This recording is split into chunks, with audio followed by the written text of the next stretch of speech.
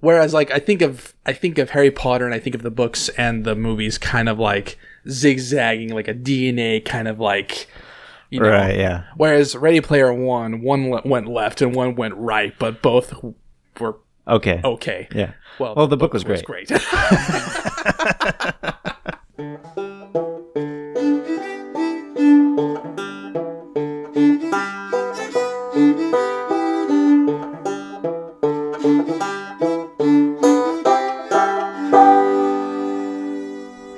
Welcome to Bushwhacking, where we bushwhack. I'm Jack. And I'm Fish. Today we have another episode. One more episode. One more for you. And we are returning back to the topic of movie remakes, book edition. Book edition. So when I first talked about our movie remakes, and just how bad all of the movie remakes are, everyone's first response was Dune. Really? Yeah, because Dune was great. Mm-hmm. But I wanted to agree with them, but it's a book. Mm-hmm. And so we'll get to that and talk about Dune now. But yeah, I remember that comment seeing on Facebook. There was one of my old buddies.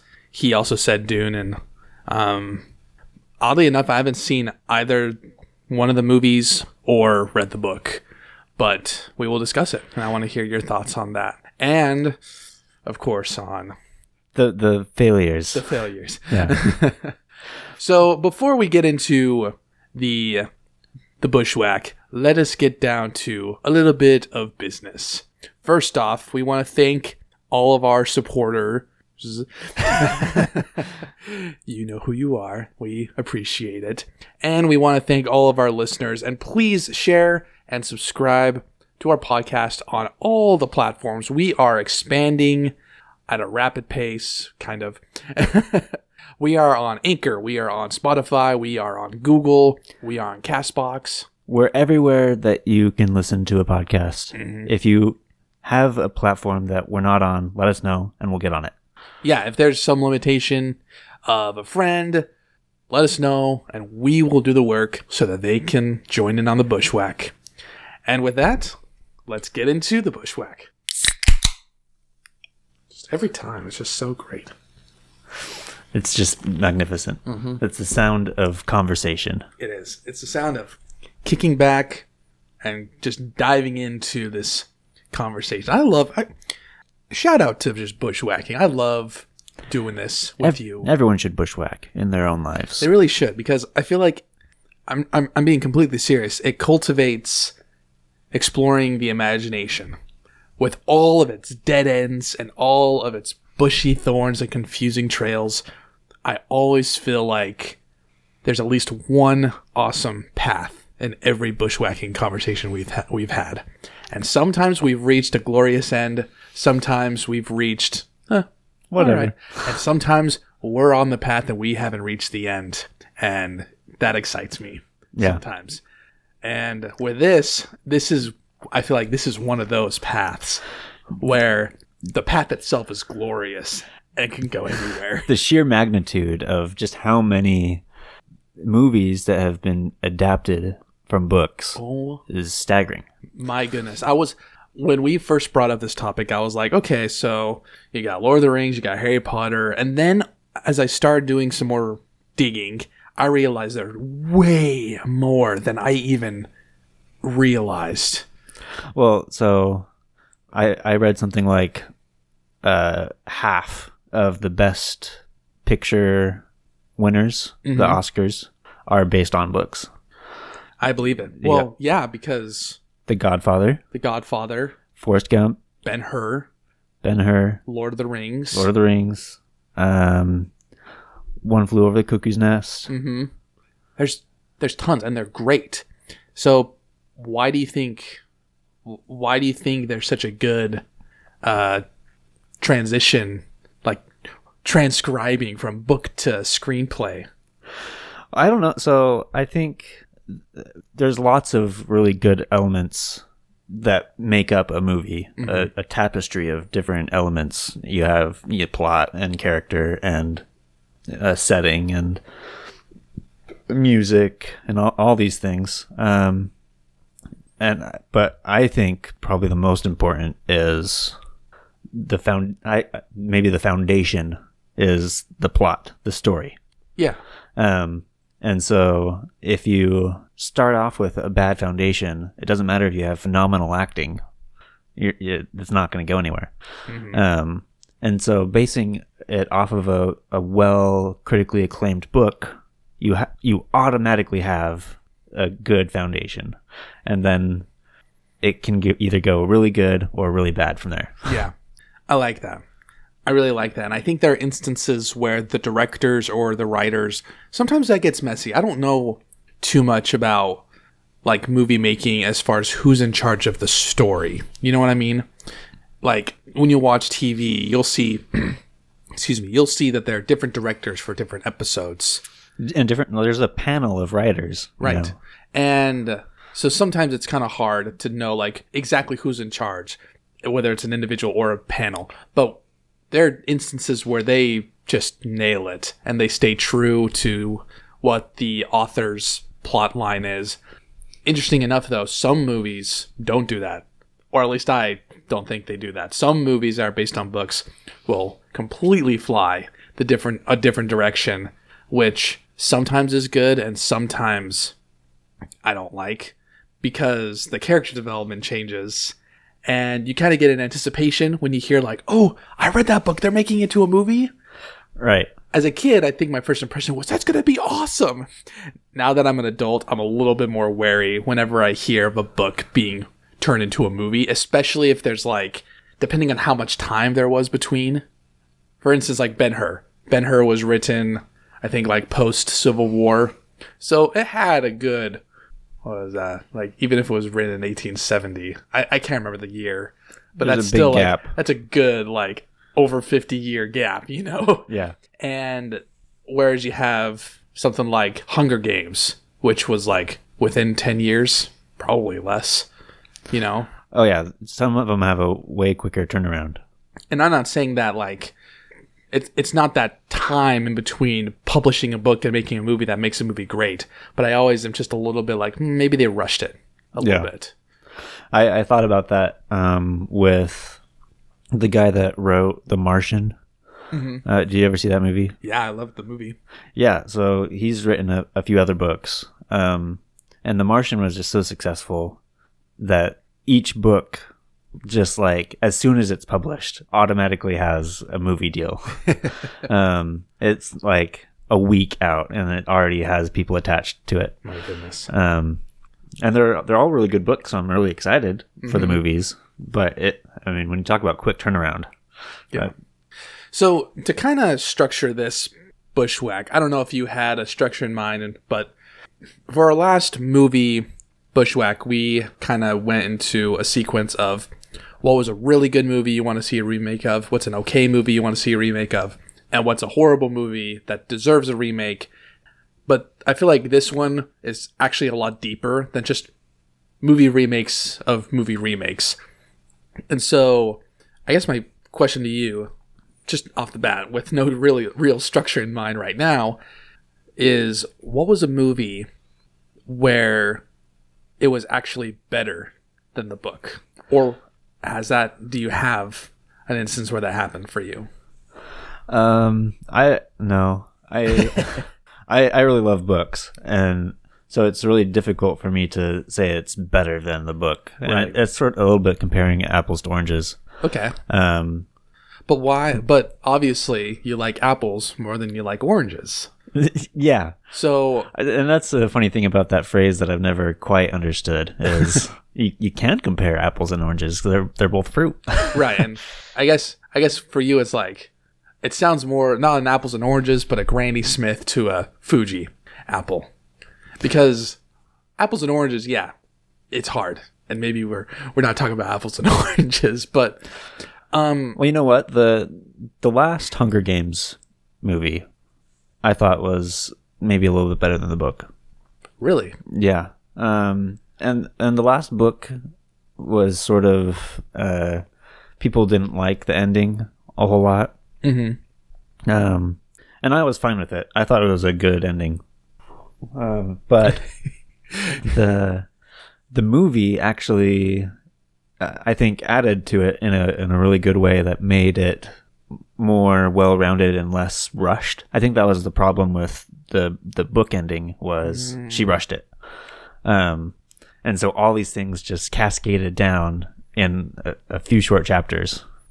But then in classic Hollywood fashion, they made 2 movies out of that book. Mm-hmm. And so they were able to expand it a little bit. Yeah. And so that's also an interesting case of a movie expanding on a book, where usually they have to truncate it pretty significantly. Right. And that's a concept that I think Hollywood abuses, but that there's also a slight advantage in, actually in either, whether it's a story or a movie, of taking its time to develop the storyline / the characters. And me being a story purist, you know me, I'm all about the story, mainly the characters. Because you can have a boring story, but you can have awesome characters, because that's just life, you know? Yeah. But I feel like when movies take their time, or books take their time, that's what makes the story great. So I think it's interesting that you brought up how the movie was better because it took its time, whereas the book didn't, when normally it's the opposite. Exactly. I actually thought of another one just now where I thought the movie was a little bit better. But do you have one? When did I think the movie was better than the book? Yeah. Here's one of my eternal shames, is that I don't read as much as I should. And when it comes to movies, I think I've read Harry Potter, I've read Hunger Games, and I've read The Hobbit, Fellowship of the Ring, half of Two Towers, and none of Return of the King. And to that, I am eternally shamed, because I love the books, and I don't know why I haven't made time to finish the Lord of the Rings series, because the books are fantastic. Even though they take their time and they are pretty slow, because J.R. Tolkien is a historian. Anyway, what I'm trying to get at is I really can't.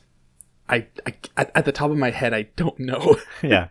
Well, what movie was better than the book. That's funny that you haven't finished that, because it's right? like I remember in our universe episode, you just went on about the theology. I know a lot about it. If you had put so much time in reading the book instead of watching YouTube videos. That's exactly what it is. I am the equivalent of the kid that watches all those old scripture videos and gets all of his scripture knowledge from that and not from actually reading the Bible. Yeah. Or from watching all the Bible video, like all the Hollywood Bible videos. And I think, let's see here. We're going to have to come back to that for me. And I apologize, but no, that's fine. For a movie, that's better than a book. We'll get back to that. Well, here's the other one that I was thinking of. Okay. Fantastic Mr. Fox. Oh. Do you think that's cheating? Well, it's a book, and they made a movie out of it. So I don't know. But it might be a little cheating because it's a picture book. Right. But at the same time, that it counts. Well, and I don't think it's cheating because over on this shelf, I'm looking at Where the Wild Things Are. And that is an excellent picture book and a okay movie. So now we just introduced a very new concept of the opposite. We have a movie that, if that book took an hour to read, oh my goodness. Yeah. But it's not cheating because there's precedent for it. It could have been poor, but it was an excellent movie. So just to totally flip it. Okay. Let's just let's just do a stream of bad movies that we wanted to be better. That are based on books. Yeah. Actually, I was going to say Hunger Games was one of them. Really? Yeah. I don't think it's horrible, but I thought it could be better. But at the same time, I kind of thought the books could have been just a tad better as well. I mean, yeah, the books weren't masterpieces. No, not by any means. They were just fun. Yeah. They were fun. What did they came out in was it 2009? 12? Question mark? No, because No, it was I earlier than remember I remember reading all of them before I graduated. Yeah, I was in junior high, so Yeah. it was like, 2008 or something. I don't know. We can look it up. But I heard I haven't seen it, but my wife was telling me that Live, Love, Laugh is not the greatest either. yeah, I don't know.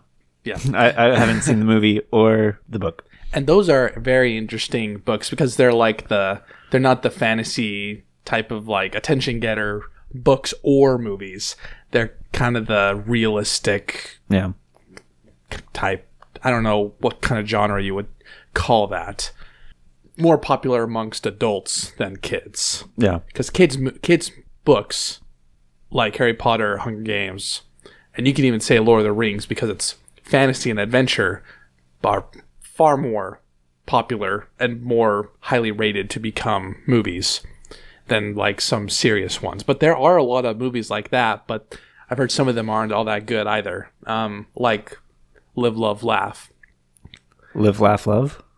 I don't even know the order. Laugh, live, love. Love, live, laugh. Laugh, laugh, love, live. What guys we are, yeah.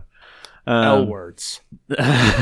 In Cypress Isn't there an font. eat? But isn't there an eat in there? Eat, pray, love? Eat, live, love. Oh, no. Eat, love, live. Eat long and die trying. Yeah. I don't know. My two biggest disappointments were Ender's Game I was going to ask you about that. and iRobot, actually. Oh my goodness. Is iRobot a book? Yeah, it's an amazing book. Oh my god. So and that, when I watched the movie, and it was a, kind of cheesy action movie, and I didn't think much of it. But then later in life, I stumbled upon the book. And it's a Isaac Asimov book. It's sort of a classic science Sci-fi. fiction, and it is actually that book still haunts me a little bit. The ending, like for days and weeks afterwards, I was like, By the way, spoilers ahead. I won't spoil anything, but I will. Not on this, but on other things I will. Oh yeah, spoiler alert. But I just think about it, and it's like a robot takeover, but in a way that could actually happen and is happening today. And so Okay. it's like, That creeps me out. yeah. So, but so the book is like a really deep book about like our relationship with technology and AI and robots in general. And then the movie was just like a weird action movie, So, here's another thing. Why? But there are a lot of good movies that are based on books. In fact, we already talked about two of them are some of the top Oscar-winning, award-winning movies. Ben-Hur and Lord of the Rings. Specifically Return of the King. But the whole series was fantastic and had the same caliber. Like, there wasn't like a jump in quality right? from Fellowship of the Ring to Return of the King. Well, and I heard that they sort of held back on the first two, giving them awards, because they knew the third one was just gonna sweep. Isn't that interesting? Could you imagine, like, if that was like a real life scenario of like, no, we're not giving you this award because we feel like you're going to win a bigger award later. That's an interesting thing. But, okay, so we talked about why books can often translate well to movies. But, like, I just think it's interesting that some of the best movie series and the best single movies have all come from books, and I wonder why. Well, yeah, and it goes back to what I was saying before, I think, is that it gives you a foundation. And I think the worst adaptions are when you abandon the foundation. You can take artistic liberties. I'm okay with that. But if you ruin the themes of the book and it's just a completely different story, then there's nothing tying it together, and automatically you spurn an entire fan base, and you relying on completely on the merits of the actors and this thing that you spawned out of thin air. That is a perfect segue into what I was going to ask you next, and that is, what if the fan base was never there and these movies came out as original storylines? Would they be as successful? So the movies are made exactly the same. The movies are what they are.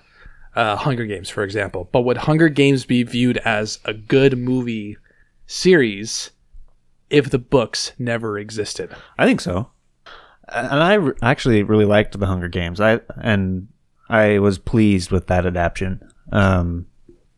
But at the same time, it's completely on the merit of the movie, whether or not it is good or not. Mm-hmm. So the example I'm thinking of is all of these movies that we didn't know were books. Mm-hmm. You know, like I had no idea Forrest Gump was a book. Right. Or The Godfather was a book, you know. Interesting. And so for me, that fan base didn't exist. Mm-hmm. But they were still excellent movies.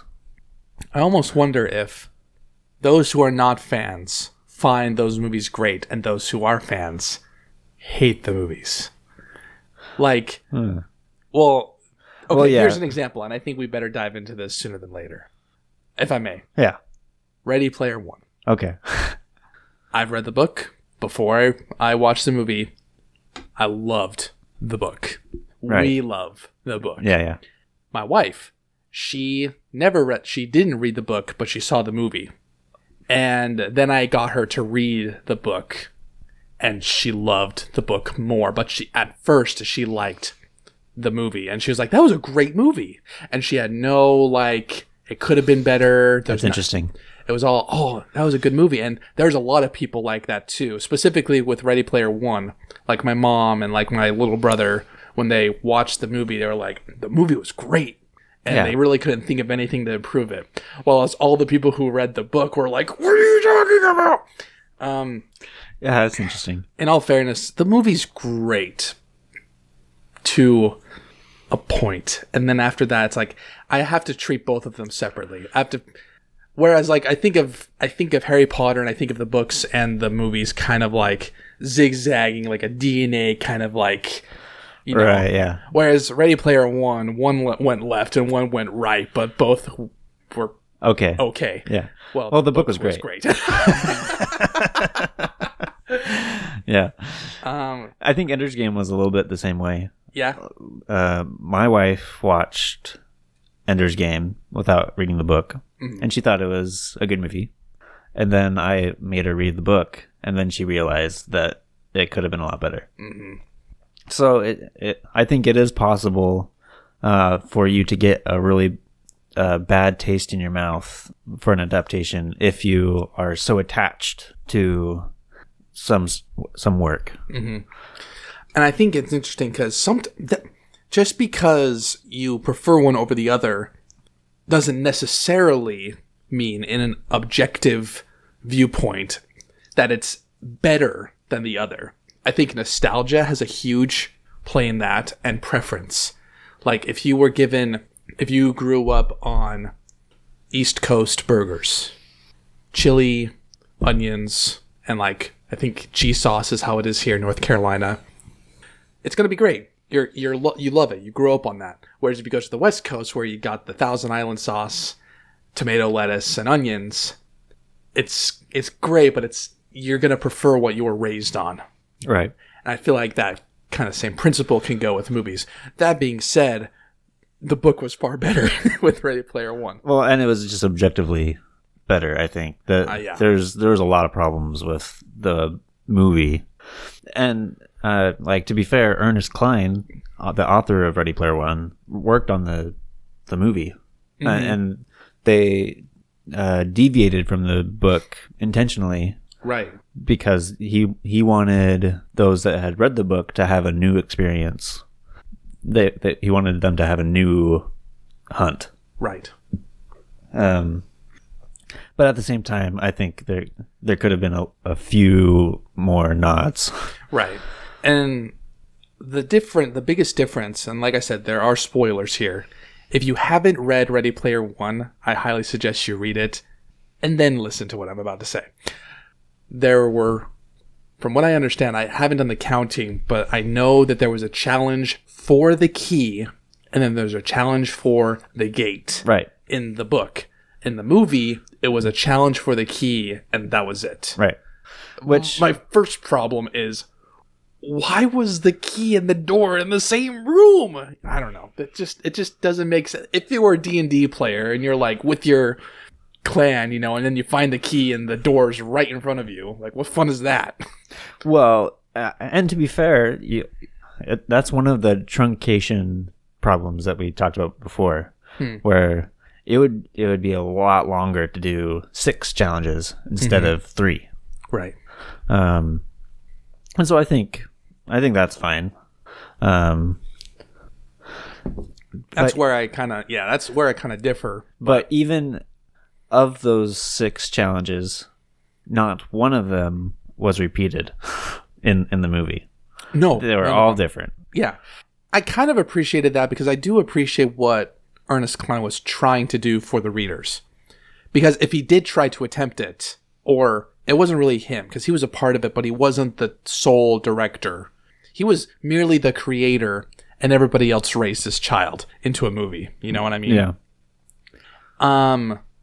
I feel like if they were to recreate the movie and do it poorly, it probably would have left a really, really bad taste in all of our mouths. Like, if they were to do, like, the Monty Python Holy Grail scene in the book where he's recreating the movie, I feel like a lot of people probably wouldn't have liked that if they strayed way too far. I feel like that would have been movie magic. But imagine the rights. and that was the best part of the movie, I thought, was the Shining sequence. Where right.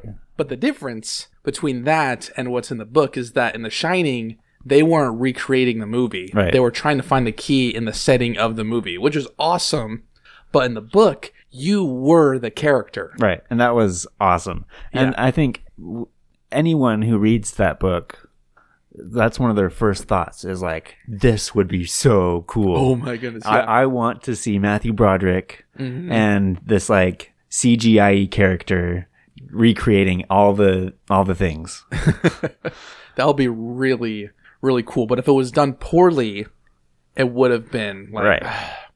Because it would have had to been executed perfectly. Yeah. Or it would have been no good. Well, I think about Harry Potter for one thing, and how I am really disappointed with the character of Ginny in the movies.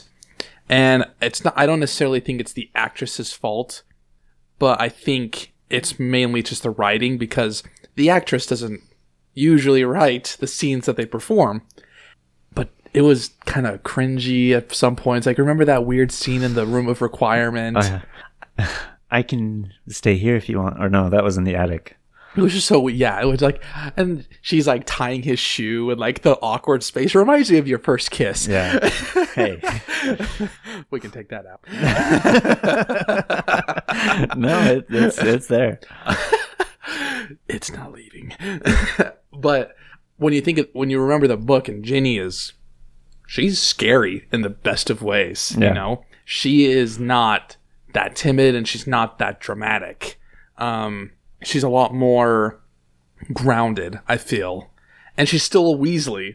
I kind of feel like in the movies, you got Fred and George and you got Ron. And you got the rest of them. But in the book, everybody is a Weasley. I feel like everybody matches that identity. Where in the movie, Ginny she doesn't really. She was just a redhead. She's just a redhead. But she doesn't act like a Weasley, you know. Right. Anyway, and with Ready Player One, like one of my biggest beefs is when the movie tries to pander to what is visually appealing, especially when it relates to a character. And I'm being a chunky guy myself. I relate to chunky characters. Wade Watts is a chunky character. And in Holes, Stanley Yelnats is also a chunky character. Right. But in both of those instances, in Holes and in Ready Player One, the movies, they are skinny. Right. Which I don't care if a character is skinny or not. Like, I don't need a character to be made just to appeal to me. Because that's not true to the story. But the thing is like, that's where you're taking the foundation and you're changing it when it doesn't need to be changed. You know, when you're transitioning from one medium to the next and you're changing that part, that is a part of the identity that is important because the book says it is. In both Holes and in Ready Player One, the weight of the character is important. You know what I mean? Yeah. Because in Holes, it talks about how he has a hard time digging the holes, and that's a big reason why I think him and Zero connect, is because Zero's like always digging the holes really quick, and he can't keep up, and he's the last one. Not just because it's new, but because he's overweight. And with Wade Watts, he talks about how the world he lives in always has this salty and just government-funded food that is basically like school cafeteria food, which is not healthy at all, and it just makes you gain weight, you know, even though he's dirt poor. And how in the Oasis he changed his character because he didn't want to be viewed as overweight, you know. Right. But he still looked like himself, just thinner. Right. And that's why it's like important. And that was kind of one of my beefs. One, because it was like, I feel like that was an appealing move to the audience and not true to the character. And I feel like that foundation was just made a little bit weaker because of it. Well, yeah, and I don't want to bash on Steven Spielberg, but why not? he seems like a nice guy. I'm not attacking his character. Right. Just his movie making skills. No. Well, yeah, you could be critical about a person's. No, but see, I think the difference. So Peter Jackson, when he was making Lord of the Rings, the books were the Bible. Oh yeah. They would read, every cast member was required to read it like every day, and they wanted so desperately to stay true to the books. Mm-hmm. And so then if there was deviations, it was with good heart. Yeah. But I think about Ready Player One, and specifically like the Monty Python thing. Mm-hmm. They did do a nod to Monty Python. They had the Holy Grail. Oh, no, they had the holy hand grenade. Yeah, the holy hand grenade. But why in the world did he not count to 3? Like you have this nerd that loves these movies. He's going to count to 3. Yeah. He just tosses it. What if they had that's awesome. stayed true to that book at all, mm-hmm. he would have counted to 3. For sure. Oh man. But here's some things I did like about the movie though, is that it did reference some things that the book didn't reference that I actually enjoyed. Because in the book, basically what was going on is that the whole Oasis is from the mind of James Halliday, and everything in there is a reference to what he loved. Because in the book it says that James Halliday basically didn't connect with anybody who didn't like everything he did. You know what I mean? Right. He had a really hard time connecting with people that didn't like what he did. That doesn't mean that everything in the Oasis had to be everything he liked and that everything else was rejected, because that also went against his beliefs. But that's all everybody studied when they were Gunters. Right. But in the movie, there were a lot of things that were referenced that weren't referenced in the book. The biggest two were the Iron Giant and Halo. And those aren't like the two biggest things. There are tons of other things that were awesome to see. Like Overwatch was also in the Oasis that wasn't in the book Oasis. And I thought that was really good because it did kind of bring in some reference and relevancy. And maybe I'm kind of being a hypocrite because that is kind of audience pandering. You know what I mean? Yeah. But at the same time, it doesn't have to do a whole lot with the story itself. Because just because I see a bunch of Spartans charging in on that final charge of Anorak's castle, that doesn't mean that like it's a crucial part of the story. But it's just kind of a nice eye candy, just to realize, that's Master Chief, or that's the Iron Giant. Well, you're entitled to that opinion. Okay. Okay. What's your take? And I totally disagree, because the book was 80s, right? And the movie was not 80s. Okay. It was just pop culture, Gotcha. They did a few like 80s things, but it was just so overwhelmingly 80s. And well, the gunting was 80s, but what about the Oasis itself? the Oasis was whatever people did, but in the book, he had this competition, and all of the competition was 80s, and so everyone studied the 80s. And because everyone studied the 80s came back into popular culture. And so everything outside of the competition was also 80s. Gotcha. Because that's just, it bled into every aspect of society. People started dressing like the 80s again. Gotcha.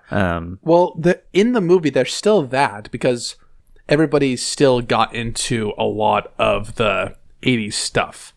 I was just talking about like the nod toward the Iron Giant, which was made in, I think, the 90s, and a nod to the Spartans of Halo universe. But I feel like the movie did have a lot more modern references. But was there an instance in the...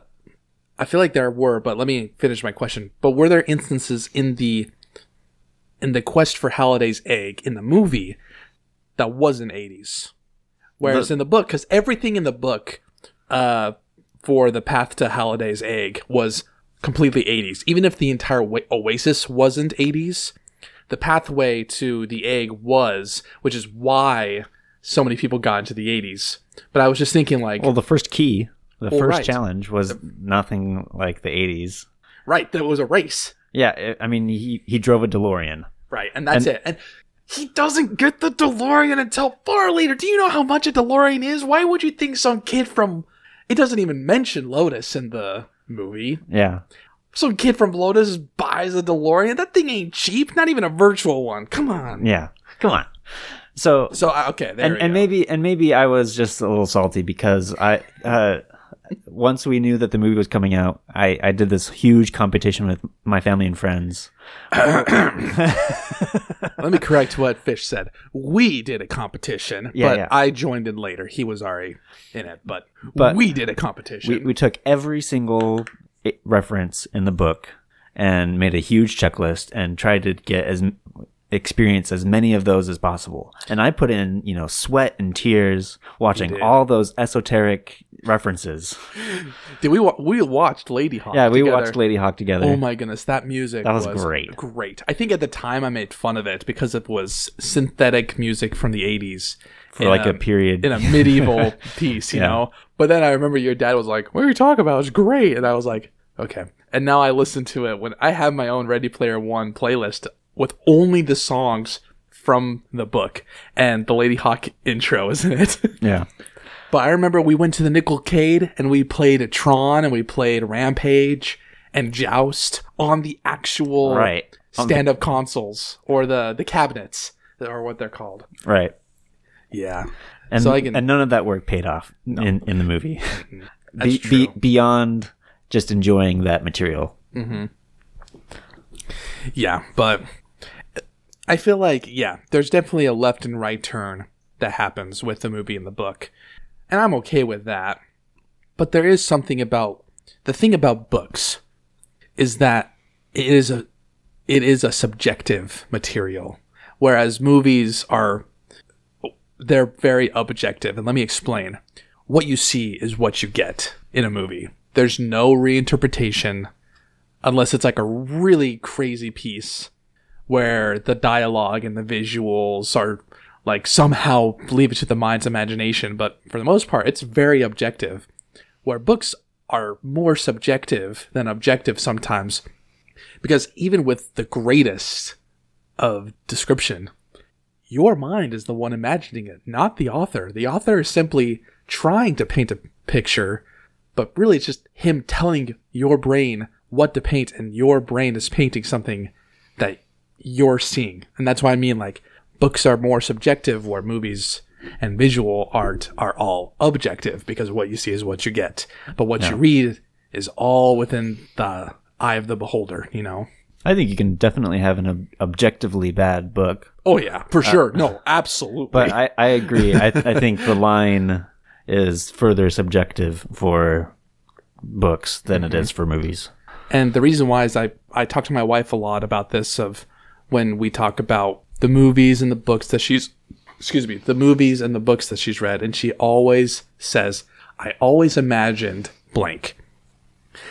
Whether that's a good thing or a bad thing, but she's always referencing the book. I always imagined, put in said fact. And I think that's very interesting, because you can never say, I always imagined about a movie. You know what I mean?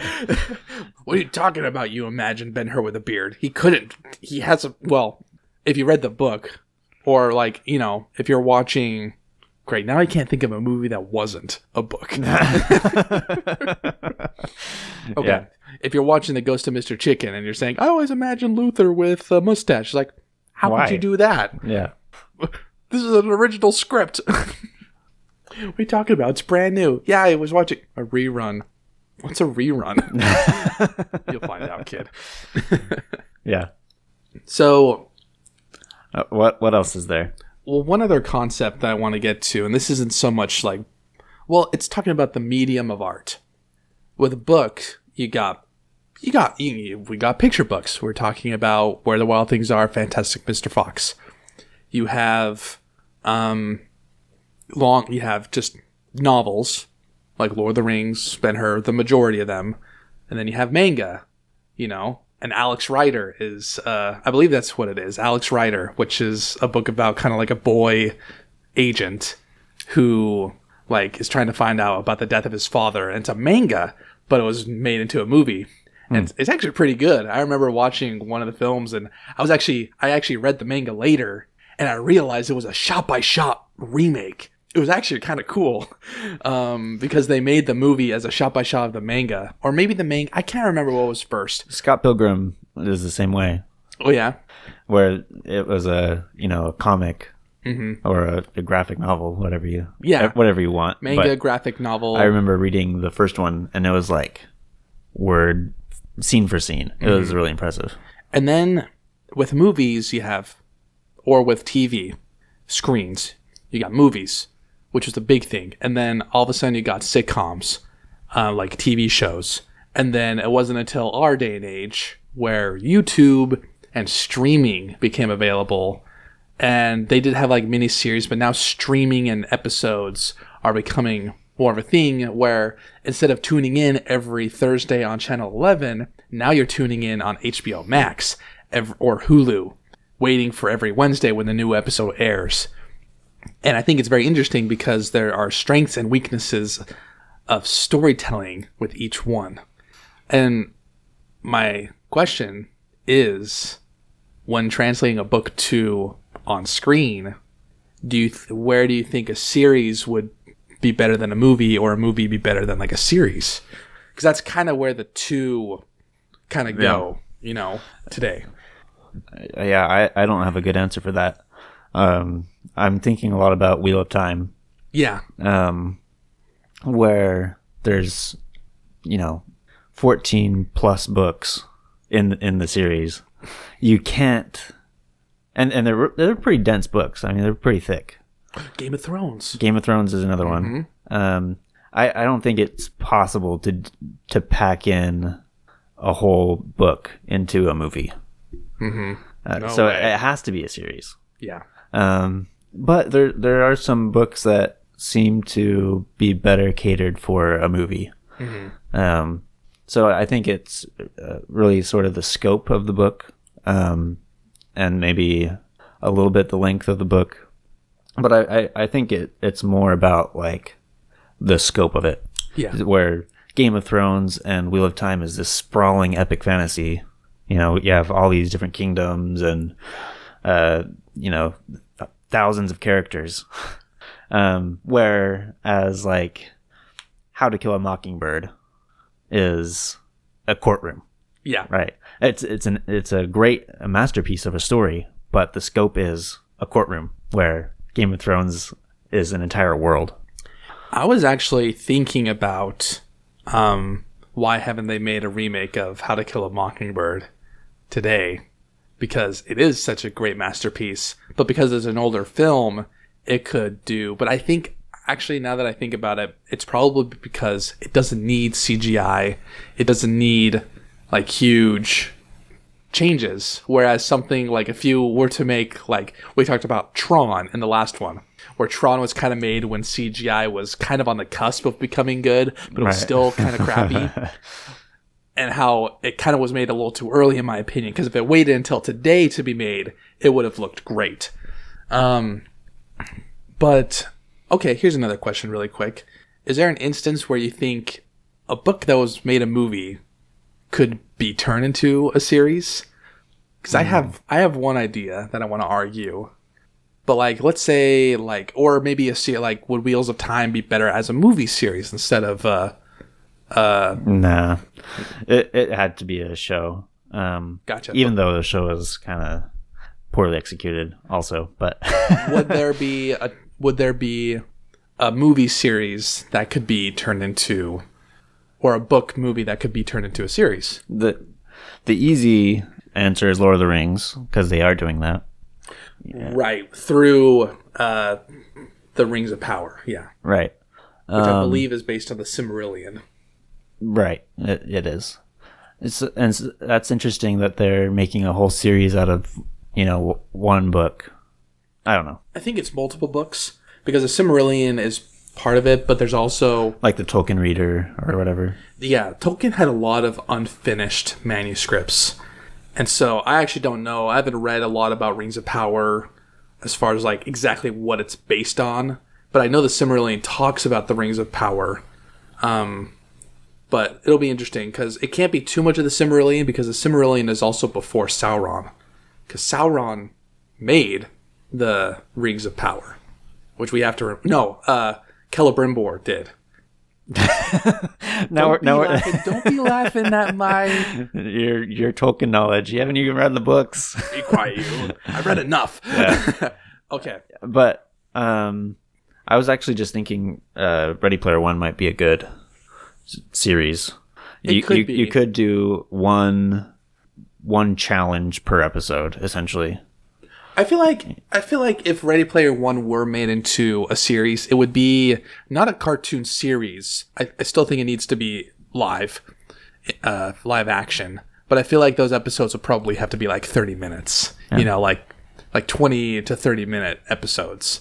Because I feel like it could still be made into like a 2 to 3 hour thing, Yeah. Oh, iRobot. iRobot would be an amazing series. Yeah. If they followed the book. Because the book is written very episodically. Episodically? Is that a word? It would almost be like an anthology almost, where there's these loosely connected stories that are standalone stories. I have two. Okay. Harry Potter and James Bond. Interesting. Yeah. I feel like one, I'm pretty sure, because James Bond was a book. It's based on books, I believe. Yes, but not many books. But not every single... Wait, I don't think every single movie is based on one book. No, or is it? I think they've made a few movies just out of thin air. Yeah, because... But, like, No Time to Die is... I don't think there's a book. Right. But I feel like that would be a good streaming kind of 1 hour long kind of episodes. Because you can do series on like the missions, like a series of GoldenEye or something like that. You know what I mean? And they can make multiple different ones, whether they're based on books or not. Harry Potter, I am not advocating a remake at all. But because I feel like Harry Potter's a good lower, higher middle class series. I thought that those adaptations were great. Right. But let's say in a world where it was never made and all the books were written before any of the movies were even thought of being produced. And if it was done today, I feel like a series would be great. One, because you can take your time with the series, because the foundation is already laid for you. And so instead of trying to compact a bunch, like movies into a 2-hour session or books into a 2-hour session, you could take your time with a series. I feel like you could do that with all those books and do it pretty well. Would you do like one season per year? Yeah, I feel like that'd be good. You can do one season per year. And I feel like there can be some leeway too with that, but I feel like it would be good for developing the story, staying a little bit truer to the book. And I feel like the movies for the most part did their job. Yeah. But there were a lot of smaller details that we wish we saw. The first kiss between Harry and Ginny was like, I wanted that to happen. Instead, it happened to Ron. Right. Did you notice that? In the movie, Ron got the kiss the way Harry was supposed to get the kiss from Ginny. Right. What the crap, man? That I didn't like the 5th book. Oh, that's another one that's better. I liked the 5th movie. Better than the 5th book? Better than the 5th book. I hated the 5th book. But, yeah. Well. That's interesting. I sort of don't think that would work. Because I don't think there's enough substance in each book to make a whole series out of it. Mm-hmm. You'd have to add things. And once you're adding things... You got to be careful. You have to be careful. And... I agree. I can see that. Because you can't add a whole lot of fluff to either books or movies. Because everything you see and everything you read has to have some sort of relevance. Otherwise, you distract the reader or the viewer. And so I could see, like, if you're adding stuff, you have to somehow connect it. And if you're connecting too many fake appendages like RoboCop, then you're not gonna... It's gonna distract from the original foundation. I can see that. Yeah. Well, I feel like there's a long path ahead of us. But the sun is setting, so I feel like we should camp here for the night and return another day. If we get 10,000 likes on this video, we'll come back and do a sequel. I feel like the sequel is going to be inevitable. But we would love that 10,000 likes. Also, I feel like there's another Bushwhack where maybe it's not a Bushwhack, but I still think we should publish it of just Ready Player One, the book, and just talking about how great that would be and if the Oasis were here. I think I've talked about that before, but yeah, we could do book reviews. That's good. The Oasis is just, oh my goodness, I would just love to be there in the first book. Right. The second book scares me. The first book actually scares me a lot too. But I guess we'll get into that in that Bushwhack. Please let us know, fellow Bushwhackers. What did you like about this podcast? What books do you think should be made into movies? What movie remakes of books did you like? Did you feel like we missed out on that we should revisit to talk about in another episode? Do you agree? Do you disagree? Join the Bushwhack. Comment, subscribe, leave us some... You can leave messages on Anchor. I don't think we've been telling people this. You can leave us messages on Anchor through voice or... just a written message. So do that. Yeah. We live in a day and age where you can talk to podcasters. Whoa. Do it. We love you a lot. We hope to see you next time. Thank you so much for listening in on the Bushwhack. I'm Jack. And I'm Fish. And you all have a wonderful day.